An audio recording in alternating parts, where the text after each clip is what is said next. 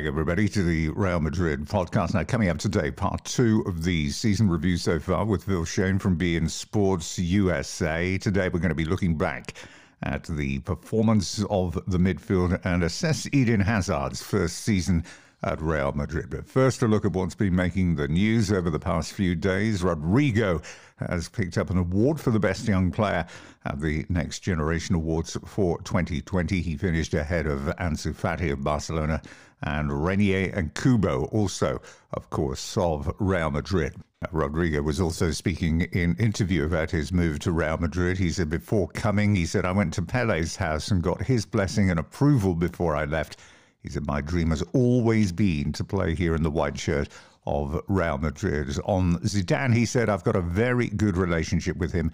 He helps me, he advises me. He said he tells me how to improve and, of course, what I do well. Talking further on to his call-up for the Brazilian national team, he said, this is the dream of every Brazilian child, to wear the shirt of Brazil. And I debuted, he said, against Argentina. I hope to continue doing well here and to be called up for a long time to come.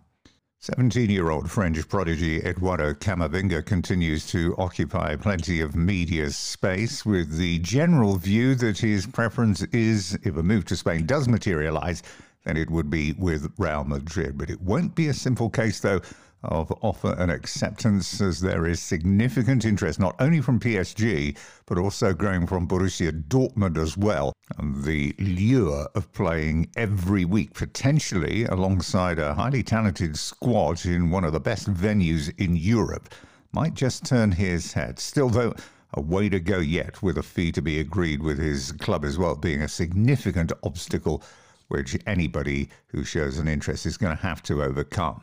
Now, another day, another fan poll. This time, though, slightly different. This was, who do you want to keep on for next season and who should go? So what about the outs then?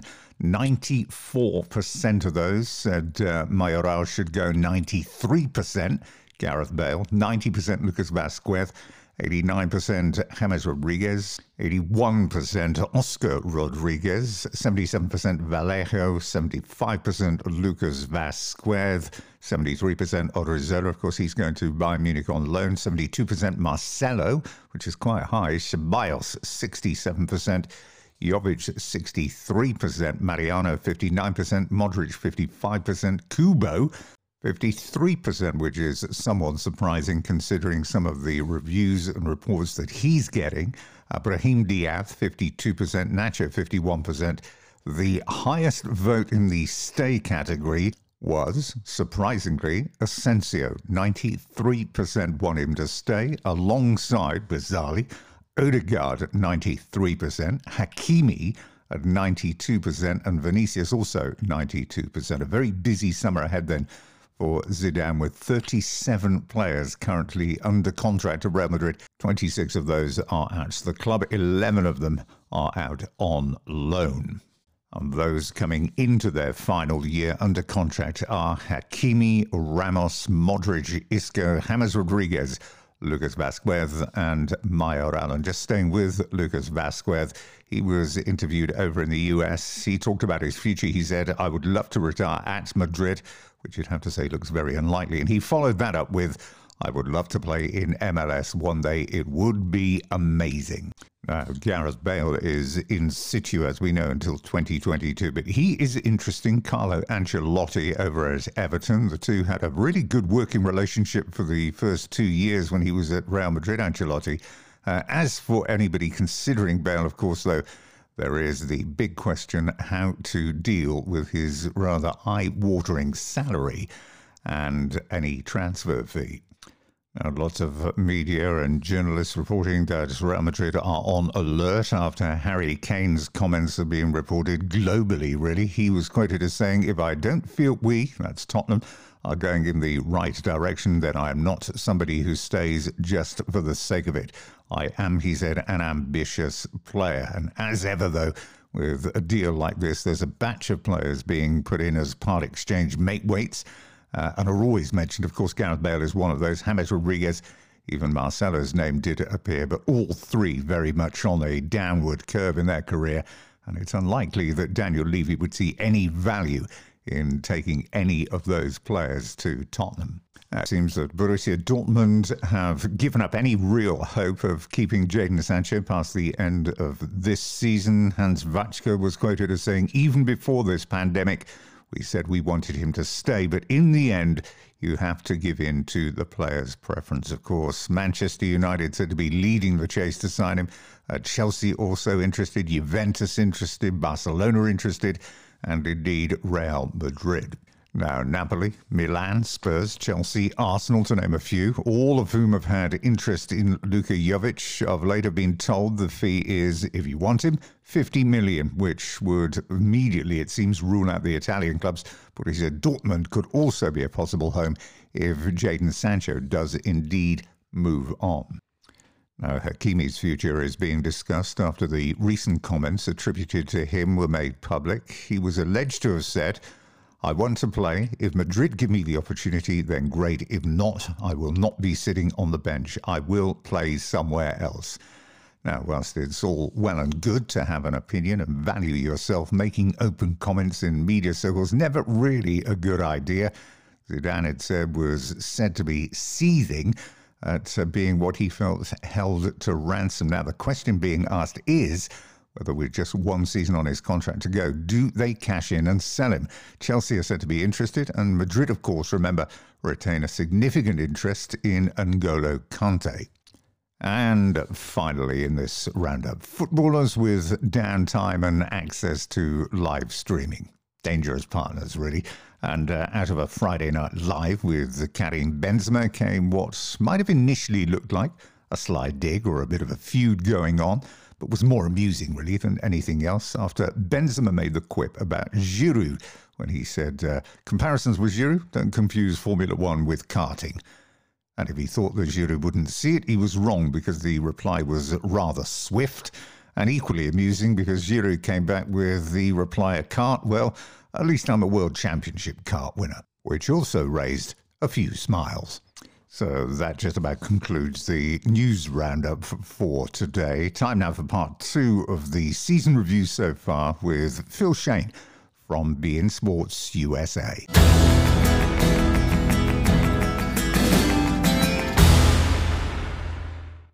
Now, at the start of this season, few people would have expected to see such a remarkable turnaround in the fortunes of Isco. From being very much on the outskirts of the first team, he's now basically in contention every week for a place in the starting 11, and is viewed as well as having a significant future ahead of him, possibly with Real Madrid. And it's very interesting the way things played out. Remember, this was a guy, I don't know if we heard anything officially, if letting the beard go hostage situation was a statement by Isco, but I know that there have been situations where he made it quite obvious that he was not happy with the way things were going, that he deserved a chance. And I think that Zidane has agreed. The interesting thing also, though, is it's not, how shall we say, a foolish love affair. That Zidane understands the limitations that Isco might have, understands how he can best be used in a strong position. And it's been Luka Modric and Toni Kroos that have been the ones to suffer for playing time. Maybe the injury to Asensio, which has kept him out of the picture, also opened the door a bit. The realization by Zidane that he needed to play Isco higher up, maybe occasionally dropping him back into the Modric role, but with the arrival of Fede Valverde, he hasn't needed to do that. With the fall in form by Gareth Bale, that's also opened up a little bit more into the attack. And with the departure of Cristiano Ronaldo as well, who was a key element, obviously, in Zidane version 1.0, that allows a little bit more freedom in that front three. And throw in, again, Karim Benzema, who is a player that loves to move out to the flanks, especially over to the left. Maybe something developed to allow Cristiano to slide into the center, but it's also maybe not right up the middle, but at least at that inside left, a position that Isco seems to like. So as great a talent pool as this Real Madrid roster is, there are not that many that have the same skills and abilities that Isco does. Modric might be the only one. So with Luka getting towards the end of the line as well, although looking at him lately, it looks like he could still play 3 or 4 more years if he wanted to stick around. Isco fills that gap, especially again. It's funny how life turns, but with Eden Hazard unavailable for practically the entire season, Isco is playing that role. So it's been a turn of good fortune, finally, from the ex-Malaga and Valencia man, and he's making the most of it. Toni Kroos is another who has, over the past year, begun to divide a few opinions, but as we have seen, statistically, the team are a better team, more profitable when he plays. And his contribution is so consistent that it can't possibly be overlooked. A 93.6% pass completion rate in 23 games this season is simply outstanding. And again, maybe a little bit more limited than he would like, but with the emergence of players like Valverde, with Isco as well taking a few of those moments, Kroos has been more situational. Although, again, as the season progresses, once we started to get down to the money, or I guess from a Real Madrid perspective, trophy end of the season, that Zinedine Zidane knew what Toni Kroos brings. And in some ways also, when it became more and more obvious that Vinicius was needed to shake things up for this Real Madrid roster, I think it became quite evident on that one highlight goal, but that Zidane realizes the intelligence, the footballing intelligence that Toni Kroos brings to the table is something that is needed to help Vinicius play his best. So I agree with you 100%. This is a guy I remember back when he was on loan at Bayer Leverkusen, and he was playing a more attacking midfield role before he kind of slotted back with Bayern Munich and where he started out with Real Madrid. But this is a guy who can play pretty much anywhere in the midfield, especially on the left side, inside left side. And his intelligence and his skill set makes him such a versatile player. Maybe not quite as dangerous as he used to be on those long shots to pry open a back line. Maybe not quite as fit to make those runs into the box that he did early on in his career, but he is still a vital part, and as you mentioned, a Zidane favorite. I think at times Zidane has tried to use Fede Valverde to fill that role, and that's probably the closest skill set that the young Uruguayan has of anyone that's kind of penned into that starting 11. But there's enough differences where, in some ways, arguably, the best Real Madrid lineup has both of them out there. So, in some ways, Kroos has evolved into Zidane's manager on the field, and he was a big part with Real Madrid stepping up to the top of the table. Let's talk now about the player who has been the undoubted star of the team this season, Fede Valverde. Now, he was a player who was struggling to make Zidane even notice him, never mind put his trust in him. But when his chance came this season, early this season, he grabbed it and he simply never let it go, to the point where now his name is among the first to be put on the team sheet. 2 goals, 4 assists this season, plus just 1 yellow card in La Liga games, also tells you something about the player. Correct, and especially considering the fact he's had to play, I don't want to say out of position, but he's been forced wide left again because of the situation with Bale not quite being where Zidane would like him to be. So that's given him extra minutes at a position he's not quite the most comfortable at, but he's still provided some danger for them. But he's taken his minutes mainly at Luka Modric's expense. He doesn't have how would you say, the dagger ability that Modric has, but he has shown, especially from long range, the ability to split lines with passes, to find a Benzema, to find a Vinicius in a scoring situation, but especially on the dribble. This is a team that maybe was getting a little long in the tooth, and while the guile is there, the experience is there, the willingness to just basically put the ball at their feet and drive at the defense has not been. And that's something that Valverde brings in spades. And again, with especially since he's been mainly on the right side, with a Carvajal with him, that gives a lot of push and a little bit more service than they might be getting without him. So I agree with you 100%. This is a man who many Real Madrid fans, maybe even Zidane himself, maybe even Florentino Perez himself, were thinking was a stopgap. This is a chance maybe to like buy low, sell high, while they waited for Paul Pogba to become available.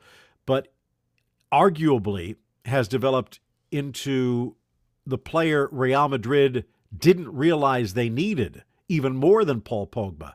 So I agree with you 100%. He has been a star, and he's nowhere near going into supernova yet. I don't know if he's going to be... He might be forced kind of into that Isco situation where there's just so much talent where he'll become situational. But the way the cards have been played this year, you could argue that next to Casemiro, he's the only one that could be considered a must play in the big games. Sometimes off the bench, most of the time in the starting lineup, that dynamic play that he brings is something that no one else in that roster does. Now, Vinicius, there's no doubt that he's been rushed. The 19-year-old has been expected to just walk into the first team and stun the world. It was always a little over-optimistic. How do you think, though, he's coped with the opportunities that he's had? I mean, 1 minute we see him being praised from the rooftops, the next minute he's castigated for a few shots that have gone wide. Now, are people just expecting too much for a 19-year-old who is in basically his first years in Europe? Well, it's hard, especially considering the fact that when Rodrygo stepped in as an even younger player, he seemed to be more polished. I think everyone has seen the raw tools and ability that Vinicius has, but he seemed to be a bit of a slow learner last year. This year, I think he's taken it to another level. And I think the real key with Vinicius as opposed to Rodrygo is the fact that you can see a much higher plateau. The ceiling is a lot higher for Vinicius, I would say. I think that Rodrygo's a lot closer to where his peak is going to be, and it's a very dangerous player. I don't remember if this is still true, but if it's not, he's very, very close. That only Karim Benzema has been involved in more goals than Rodrygo to this point of the season because of what he's done in other leagues and other cups. But I think with Vinicius, as the season progressed, and especially just before the break, you realized what he can bring to the table. And he has been more versatile. He's been maybe a little less selfish, which has opened the door even more for him. I think he's a very dynamic player who probably is the only player on that team that has the ability, I don't say to create for himself, because that fantastic play we saw earlier came because of the Toni Kroos direction and pass. But let's just say when the ball is on his feet, maybe even more than Karim Benzema, the only one that can create a goal-scoring chance by himself. So, as you point out, maybe a lot has been thrown at him, but I don't sense, even last year, that he's ever been overwhelmed. He's taken his time maybe in learning, but you can sense something similar I've seen from Lautaro Martinez at Inter. It seems like every game Martinez learned something to the point where the next game out he comes better. And I think you could see that in Vinicius as well. He might not be perfect. He might not hit all of his high notes, but you know that something registered and that in the next game it'll be utilized. So I still think there's a long way to go, and where he is right now isn't bad at all. Do you expect Eden Hazard, who has had a difficult season with injury and to a degree form, do you expect him to come good next season? That's a very difficult one, Tim. If you would have asked me prior to his recent comeback, which again unfortunately ended in injury, I would have said no, because this is a guy who I don't think has ever dealt with the pressure that is thrown upon the star of Real Madrid. I just think back to his times at Chelsea where he was struggling and the fans still showed their support. They almost willed him to lift his game, and he did. He also had a bit of a tendency early on in his career to have off-season, on-season. That won't cut it at the White House. However, the fact that he utilized his last injury break to get into amazing shape and to be quite comfortable on the ball, to scrape the rust off relatively quickly between him and his teammates, showed that the potential is there for him to have matured as a player. He's still not that old. He's still got some room to grow. But now you have something else that's been thrown into the equation, and that's the doubt of the ability to stay healthy. So it might not be the slam, bam, brusque play that he was used to in the Premier League, but there's a lot that's demanded on players like Hazard in La Liga. And maybe it's just a bad stretch, a little bit of bad luck, but he's got to stay healthy. And I still haven't seen, when the hankies come out and the whistles start pouring down from the stands, how he will respond. It happens to everyone. And certain players like Cristiano Ronaldo reveled in it. Others like Raul shrugged it off. Others like Bale seem to have been crippled by it. And I'm not quite sure where Hazard falls on that spectrum, because to this point, for a guy who has only contributed to the actual scoring in one game against Granada, the honeymoon has been phenomenal. It's very unlike what we're normally used to seeing from Real Madrid fans. Sooner or later, that honeymoon is going to wear out, and they're going to be asking for their gifts back if he doesn't bring something to the table.